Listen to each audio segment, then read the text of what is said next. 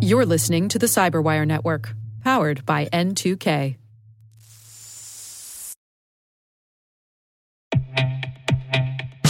And now a word from our sponsor, SpyCloud, the leader in operationalizing cybercrime analytics.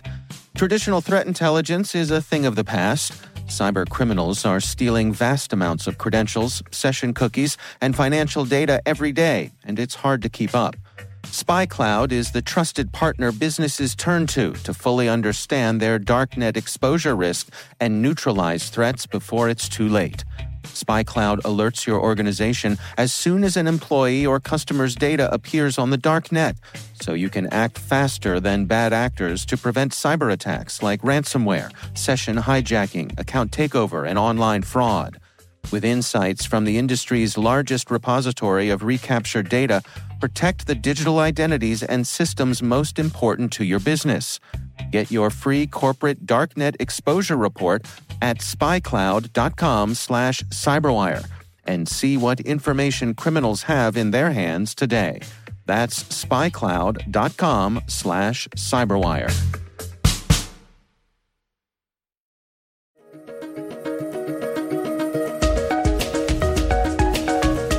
Hello, everyone, and welcome to the CyberWire's Research Saturday. I'm Dave Bittner, and this is our weekly conversation with researchers and analysts tracking down threats and vulnerabilities and solving some of the hard problems of protecting ourselves in a rapidly evolving cyberspace.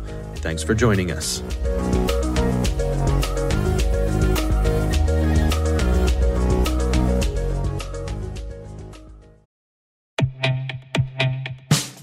And now, a word from our sponsor, 6sense. 6sense provides award-winning cloud-based automated endpoint and vulnerability management solutions to streamline IT and security operations. With its advanced platform, businesses gain complete visibility and control over their infrastructure, reducing IT and security risks and optimizing operational efficiency. With 6sense, you'll get real-time alerts, risk-based vulnerability prioritization and remediations, and an intuitive automation and orchestration engine so you can focus on your core business goals, confident in the knowledge that your enterprise is secure, compliant, and running smoothly. To learn why enterprises choose 6sense, visit 6sense.com.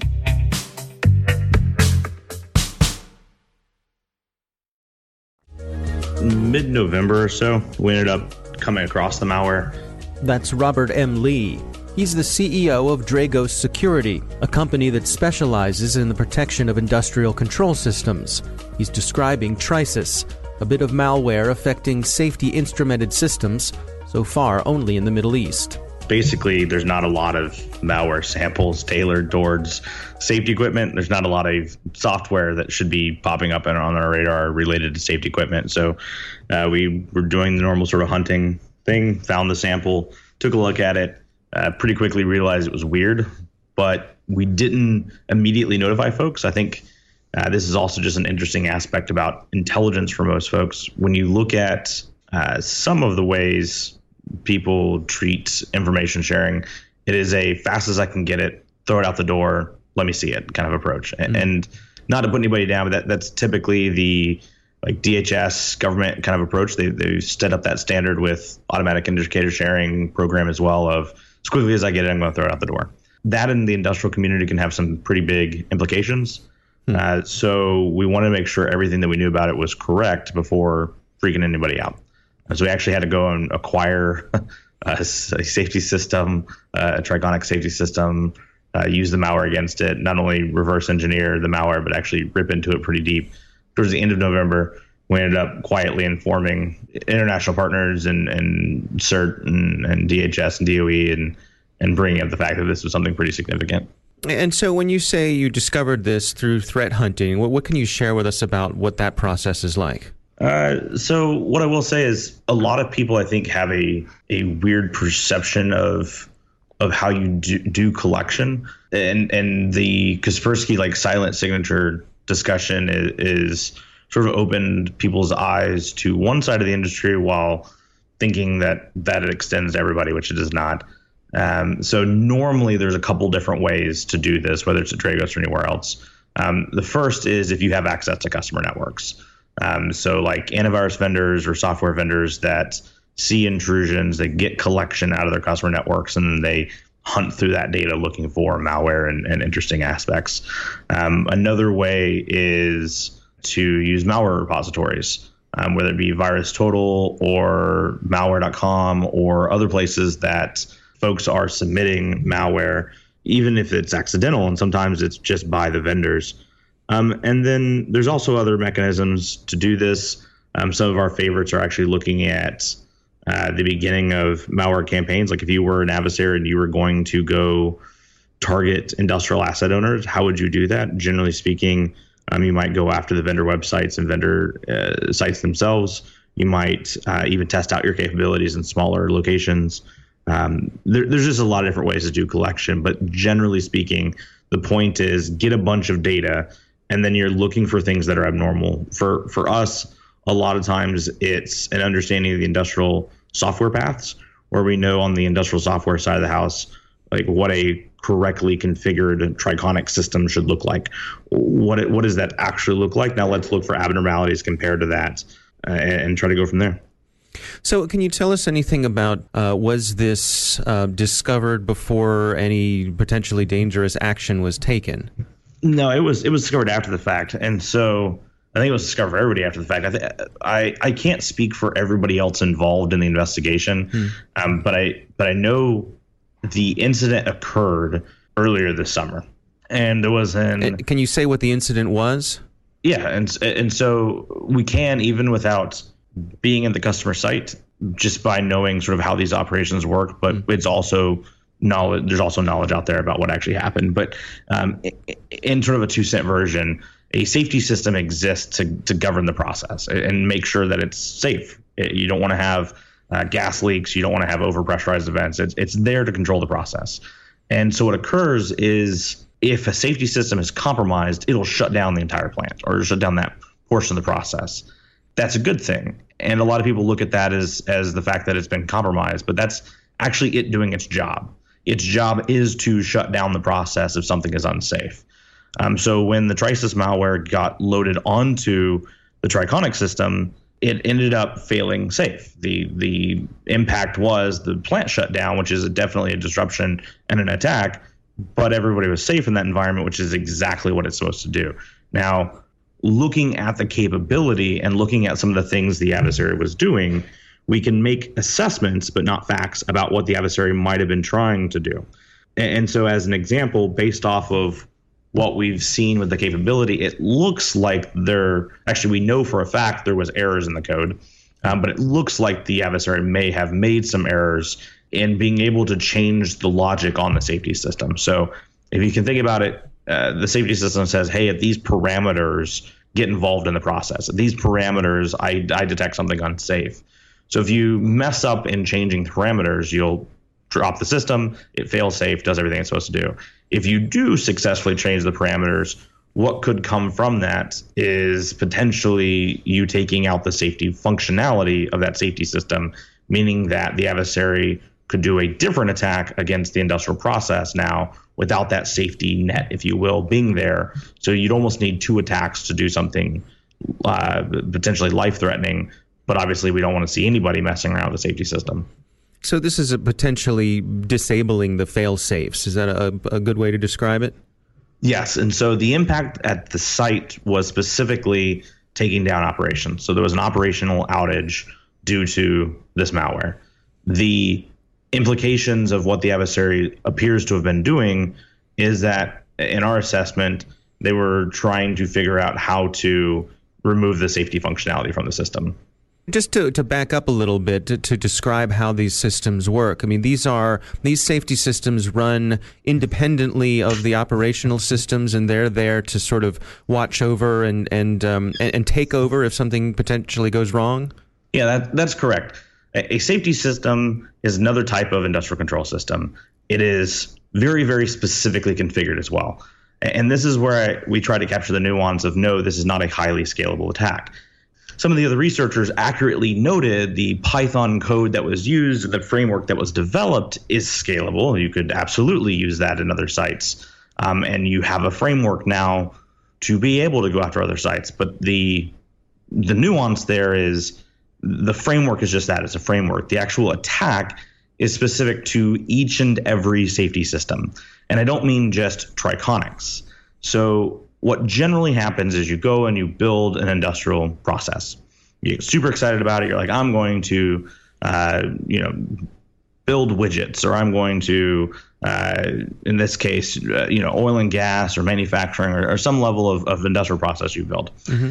And what happens is you do a process hazards analysis, and you come in, you have the safety engineers, and you have people trained specifically for this to look at the process and go, and I'm dramatizing this, of course, but they look through it, they study it deeply, very deeply, actually. But they look through it and they go, all right, well, this is a decently unsafe process. We're going to say that people could definitely get killed here, or the environmental damage could occur. You need a safety level of 1 or safety level of 2 or 3, mm-hmm. Or like the hypothetical maximum, which nobody should be running. I don't think anybody runs a process like this, and I don't think you can even buy safety equipment for it, but it's like a level 4. Level 4 usually means like you did something wrong. Why don't you try to rebuild your process to be safer? But I also caveat this with, I always sort of advocate on knowing the limits of your expertise. I'm not a safety engineer. Gotcha. So this is just from my understanding. But generally speaking, you come in, you figure out what the safety level of that environment is, and you can do one of two things. You can either redesign the process to try to bring it into a safer condition, or if that's just not possible, especially in some industries like nuclear environments, oil and gas production environments, like that's just not possible to have it completely be, safe all the time. And so you then build a safety system out of the vendor technologies available, like Triconics, and you tailor it specifically for that plant. And so its safety rating and what it's doing is absolutely specific to that environment, not just like a Triconics for an oil and gas environment, but specifically that physical process that was done. And so TRISIS is trying to take advantage of the Triconic system to change the logic to understand the process enough to change the safety parameters around it. And that's also why we noted there is no vulnerability in Triconics. And this is where I always, the media is getting a lot better. I have to admit, like a lot of the journalists that I've worked with over the years, they're getting a lot better about this. But of course, as soon as this came out, vulnerabilities in Schneider Electric Triconic system allowed a plant shutdown. No, that's legitimately not accurate at all. The functionality to change the parameters of a safety system are needed. Like using your own system has to occur. What the adversaries were in effect doing was learning the industrial process as well as an engineer for the purpose of changing the parameters so that it would no longer be in a safe condition.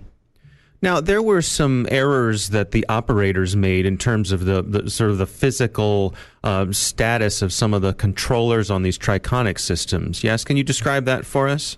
No, and so I'm happy to talk about why I won't. I guess what I'm saying in the report that you mentioned that there was a key switch in program mode instead of run mode. That's okay. What I'm getting at. Different question. Good question. Okay, so I think it's useful for the audience. I'll sort of explain the previous hesitation as well as the one you're talking about. Okay, great. So the previous hesitation of like, no, I'm not going to go into that, is there were actually errors in their code.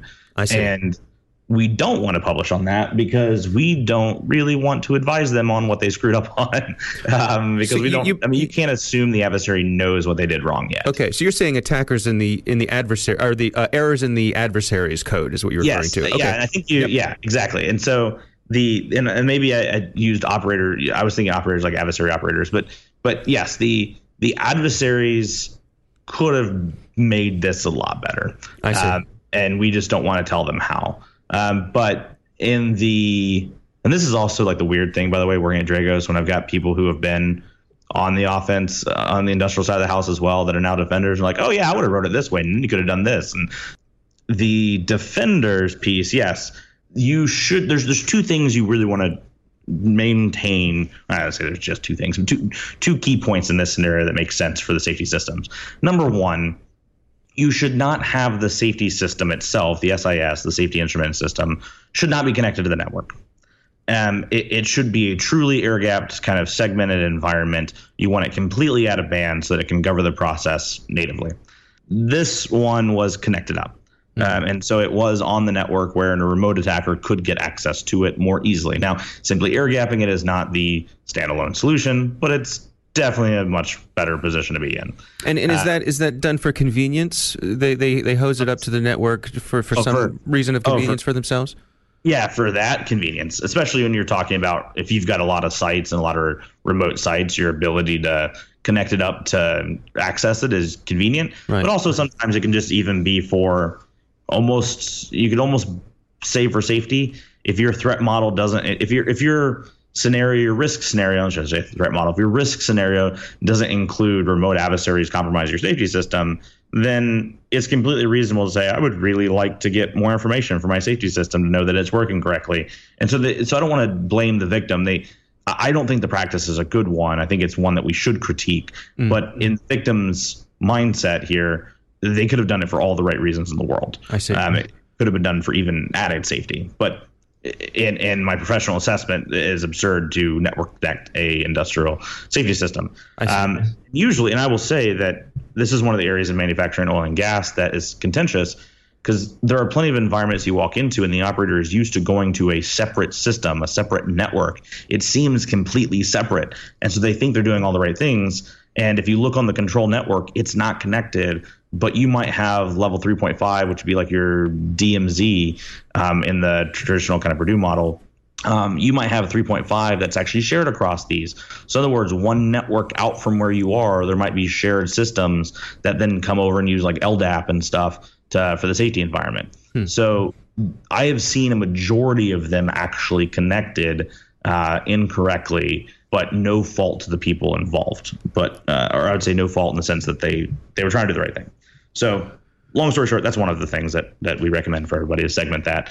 And number two is the PLCs or final control elements, but the controllers for the safety system itself, you have a physical key switch that you can turn one way to program it. You can load new logic and things into it, turn it another way, and it's on run. And unless it's already been compromised and has some sort of rootkit functionality to bypass the key, you're not doing anything in that system. So if it's in the run mode, the attacker can sit on that engineer workstation all day long and throw code at the controller. It's not open for business. So the attack isn't feasible in that way. That attack path doesn't work. Now, technically, if you're the adversary, you could do some other things to put a rootkit on the system that I don't want to go fully into, but it's not hard to figure out. And then it would bypass the functionality of the key turning, because it's still logic at the end of the day. It's still code at the end of the day. But in this environment, we understand that the key was left in the program mode and that the safety system was interconnected incorrectly. So these two things led to an ability to more easily compromise the system. But before we move on, I do want to throw a giant asterisk here that, of course, as soon as I said that in the report with our team of you should do these two things as mitigations. And then we went on to say, and all of these other things, and here's how you should treat this scenario. The vendor community of the people who sell firewalls, segmentation devices, etc., jumped ferociously on that and said, see, if you bought our box, you would have been protected. And I just, for the purpose of education, want to note that is stupid. Go on, Rob. So segment your environment, use these type of devices, fantastic. But Monday night quarterbacking attacks to go, if the scenario was entirely different, like we would have won. If I was taller and could dribble faster and dunk, I could be a basketball player, but that's not the world I live in, right? So we need to realize that the attack would have looked different in a different environment. We saw this after the Ukraine 2015 attack as well, when people came out and Monday night quarterbacking that couldn't happen in the United States because we have NERC SIP, and NERC SIP mandates two-form authentication, so the attackers couldn't have remotely connected. It's like, dude, number one, it was distribution. NERC SIP doesn't apply. And number two, if the attacker was going after a NERC SIP certified location, they could read the standards of what you're going to have in place and design a different attack. So all of these things are important to put in place. They make your environment significantly more defensible. And I'm a huge fan of segmentation and firewalls. I don't think anyone that's serious in this conversation isn't a fan of those devices. But saying that you're going to prevent the attack is very disingenuous in understanding how these attacks occur. So digging into some of the nitty-gritty of exactly what was going on here, what can you tell us about the technical aspects of what they were trying to do once they were in the system? Yeah, so in general, once they established that from the engineering workstation, which is where you would program your control elements, once they were there, the code effectively validated that it had communication to the control environment, which also means, again, they were there before because you had to load in the actual IP address of the control element. Once you had the IP address of the control element and the software started verifying its connection, basically did a look through the code, look through using the protocols, the native protocols, to try to interact with the system to identify where could I load the logic, where is there place for me to interact with the system. After it found where it could upload new logic onto the system, it then tried to push new logic to the system. And that new logic, if it would have been successful, it is in our assessment. I'm very, very careful with my words here. It is in our assessment that it would have removed the safety function from the system. Going back to our previous discussion on the system would have operated normally. There would have been no failure. The defenders would have had no idea the safety functionality of their system was denied. And then the attacker could have followed it up with an attack on the industrial process where the safety system wouldn't have kept it in check. Or they could have just waited and see if anything unsafe ever happens. And then it would just look like the safety system didn't work correctly. And unless there was really good forensics done later, you may not even expect this to be a cyber attack. That one's a little less realistic. It's more realistic that they would have caused a second attack on the industrial process itself. What occurred because of their errors or because they intended it. It's always difficult to get to intention, right? But it appears they did mess up. So what it appears that they messed up on is some aspects of their code and interacting with the Triconic system, which caused the safety system to do exactly what it's supposed to do and failed when it realizes that something is wrong. And then it shut down the industrial process, plant ground to a halt, and the engineers get called in to try to figure out what's going on. So looking forward, I mean, this was discovered, and this is only the fifth known ICS-tailored malware. So this is pretty novel and new. Looking forward, how does this inform what you all do from here on out? I think it's very clear to me at times that many of the ways that we try to inform the community are off IT best practices or off pen testing tricks. Like I say, we as like the general InfoSec community, and that's not appropriate. And so I like to be able to inform asset owners about their risk based on real threat data. I think the appropriate way to do it is, what are real threats? It goes back to people, like, oh my gosh, you can't have a sticky note on a substation like HMI. Like, why? Well, the sticky note has your password. Like, okay.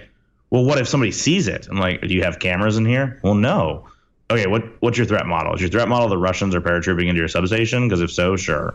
Is your threat model a remote adversary compromising your control center and pivoting your substation? Because that's your threat model. Give the operator his damn password so that he can actually use his system. And if it wants to be a complex password, there's no problem actually writing it down. Anyway, so there's a back and forth of logic doesn't always, the things we learned in InfoSec don't always translate to ICS. So for me, what this means for a portion of the community is a good case study on why some of these vendor recommendations from like Schneider as an example. Schneider had already made recommendations about before the attack ever occurred on how you implement a safety system. If you followed their best practices, the attack would have been significantly more difficult. This gives weight to that.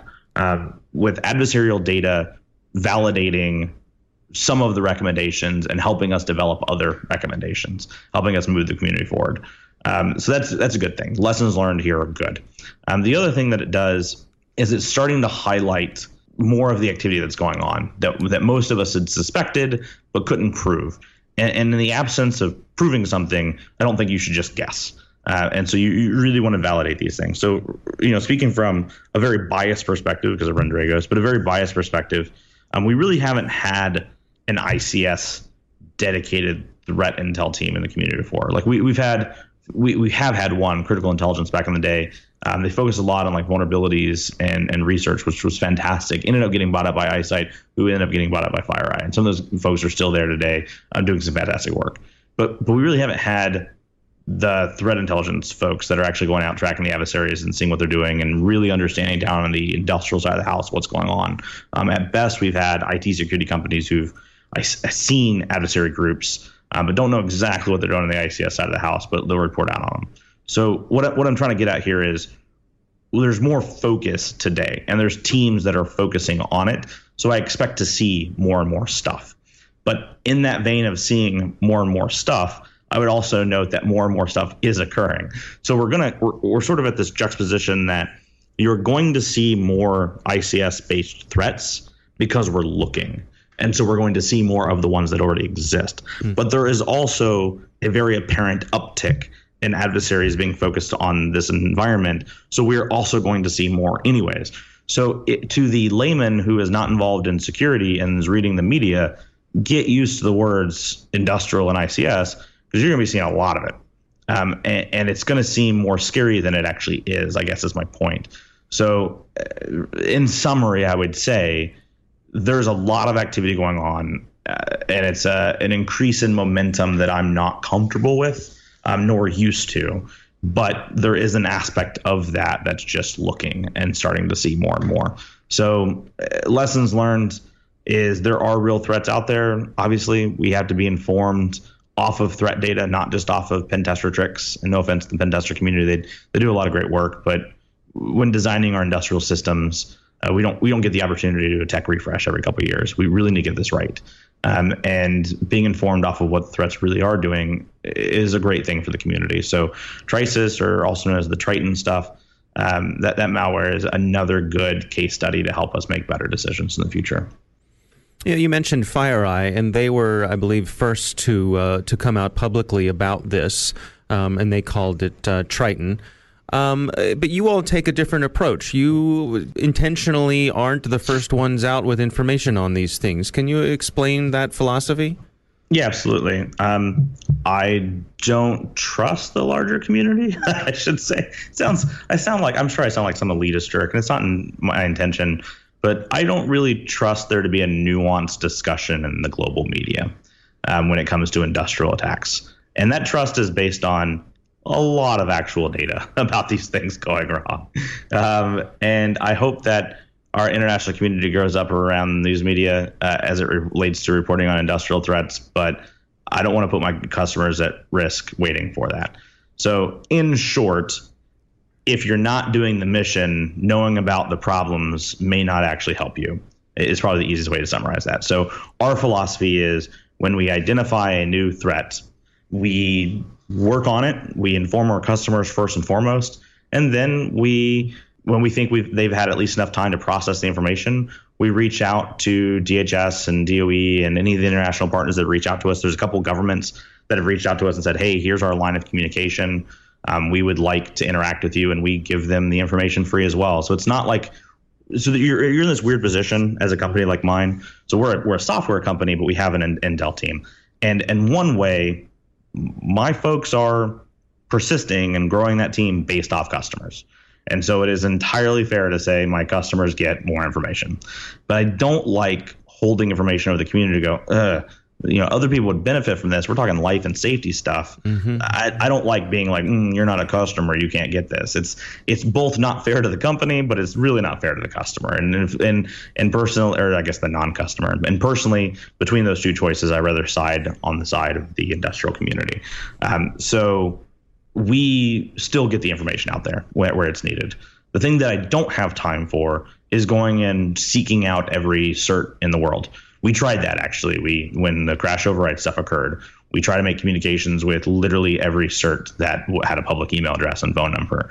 And many of them ignored us, and only a couple came back in contact with us. And so I'm not going to go chase down your government. I'm not going to go chase down your national cert. But if they come and reach out to us, we have no problem sharing information. I'm not going to just give them all of our intelligence reports because I'm still running a business. But on things that they could actually influence, obviously, that's the right thing to do. So I could summarize the policy very easily to say, the industrial asset owner community needs the information longer than it's in the public to actually be able to process the information and focus on it. We hear from our customers, and having been in the industrial community, I know that when something comes out and your executives and PR department is having to deal with a New York Times article saying, "Oh my God, we're all going to die," you don't have time to actually fix anything. So to even buy them 72 hours, a week, 2 weeks, 3 weeks, whatever it might be, is very useful for them getting their heads wrapped around it, going, hey, do we even have this system? Do we run this process? Well, what are our mechanisms to do security on top of this? It gives them time to focus on the issues. The race to the media is not appropriate. Now, FireEye did not race to the media, and this is the piece that I think is important to capture. Like, we put out a very strongly worded, like, hey, this is not how we handle business, and we don't think it's the way you should handle business. And that was actually in our community, like talking to other ICS vendors, because there are some of them who do exactly that. They find a vulnerability, they race to report it. They find a piece of malware, they race to report it. And that's not helpful to the community. FireEye actually did the right thing. They found it, and I don't think that actually. So this is where they'll have to speak on their own timeline. My understanding of the situation, and I was not on site, but my understanding of the situation was the asset owner found it. They called in Schneider. Schneider did fantastic work to try to uncover as much as they could. Then FireEye got called in. Then FireEye did the incident response after the fact, and then did an amazing bit of work on the analysis. So I don't know the exact timeline, but I don't know that FireEye actually found it, and that's not a diss on FireEye. I just think it's important that if Schneider did some good work, we also sort of give them accolades. But the FireEye analysis has been fantastic. They got a guy over there, Blake, who's going to do a lot more research on this coming forward, and I think it's going to be fantastic for the community. So I don't think they handle themselves incorrectly, but yes, our policy is very simple. We publish to our customers first, then to any of the international partners that can influence the change. Like, if you're just some random cert that doesn't deal with ICS, then it's not useful for you to know this information. And we'll work with people as need be to get them information they need. We'll try to do victim notification if possible through the certs. We're never the ones to knock on your door. And then we always prepare a public report immediately. By the time we notify the DHS, and this is going to sound like another giant diss in the DHS. I actually really like a lot of the folks over there, but we know for a fact that when we notify any government or any government agency that there is a clock that starts on when it's going to get leaked. The U.S. government, specifically the DHS and DOE areas, do not have a great track record on not leaking these things. So we know when we pass it over that we have a clock to when it's going to come out. Sometimes it never does. Sometimes they do a fantastic job. Many times it gets out eventually. And so we already prepare the public report. In this case, we had a public report. We did not actually know when we found this. We didn't know FireEye had it. We didn't know anything about the larger context. We just were doing our job. But we went ahead and prepared the report for when it was going to get published. FireEye published it, and so we published ours. So for those of us on the outside who are just, leading our lives, minding our own business, what's the appropriate level of concern for us? Probably not a lot, because what are you going to do with it? Yeah, it doesn't impact you. I mean, or if it impacts you, there's nothing you can do about it. It's like those random events. I don't know an appropriate analogy. I generally hate analogies anyways, but if you have information that you cannot act on, you might as well not have that information. And so if you are doing vacations in industrial facilities, let's have a conversation about safety. But if you're living your life normally, what is useful to know is the industrial asset owners and operators and larger industrial community actually takes a lot of these things seriously. And although we definitely need to do more, and especially in some industries, not a lot is actually being done, and we want to do a lot more there. But in some industries, they do a ton of things. You've heard me plenty of times talk about the power grid operators in North America, where they do a lot of training and exercises and tabletop exercises of how they would respond to these events. We've got customers that don't have safety systems in their environment, and still they're like, okay, well, what if this wasn't a safety system? What if it was this type of system? And what if it did these things? Let's walk through what we do in that. They take it very, very seriously. And so to the larger community, I would just say, just because you're not getting information about all the good work that's being done, please don't assume it's not being done. And I honestly wouldn't fear in the scenarios we're talking about. if there's loss of life conditions, the people I worry for are the people at the plant level. It could be far worse, but so could a lot of things. I don't think that there's value in people fearing about these things. I mean, look at what it's done. Look at what that fear has done to the nuclear industry. Nuclear energy is one of the cleanest, safest forms of energy that we have. But the fear from Hollywood to media to anything else around radioactive monsters and all this, it drives a fear that has crippled that industry to where we have to look to other sources. And the people that operate those types of plants almost operate at a loss, but do it because it's a good energy source to have as a base load for the American power grid. So I don't know. I'll just say to the larger industry, fear and hype is always going to lead you to a bad situation and put undue pressure on the people that are operating equipment. And if we're so scared that we ask them to, change the way that they are doing business, not from a safety perspective, but from like a PR perspective, you're going to be pulling resources away from the safety perspective. If we let fear and hype drive or motivate or push unnaturally the evolution of that industry, we will get an answer that looks different than the right one. So I would just say to everybody, we don't generally see New York Times headlines on power is still on, things are working well. Like, don't worry. There's a lot of good people doing a lot of good work. Our thanks to Robert M. Lee for joining us.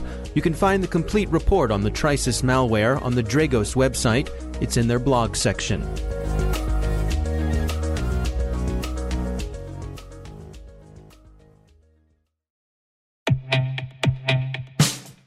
And now, a message from Cyberbit. Mastering cybersecurity is like mastering a sport. You build muscle memory through rigorous practice, then you train as a team to foster cohesion while operating under pressure. Like athletes, cybersecurity professionals thrive on hands-on simulation. But traditional courses, certifications, and open-source labs won't build you a winning team. You need Cyberbit. Cyberbit offers a hyper-realistic simulation environment for your SOC, IR, and C-suite to refine your skills, all using the market-leading SIMs, EDRs, firewalls, and WAFs they use every day. Cyberbit is offering CyberWire listeners a free live-fire exercise. Sign up your team now at cyberbit.com/cyberwire.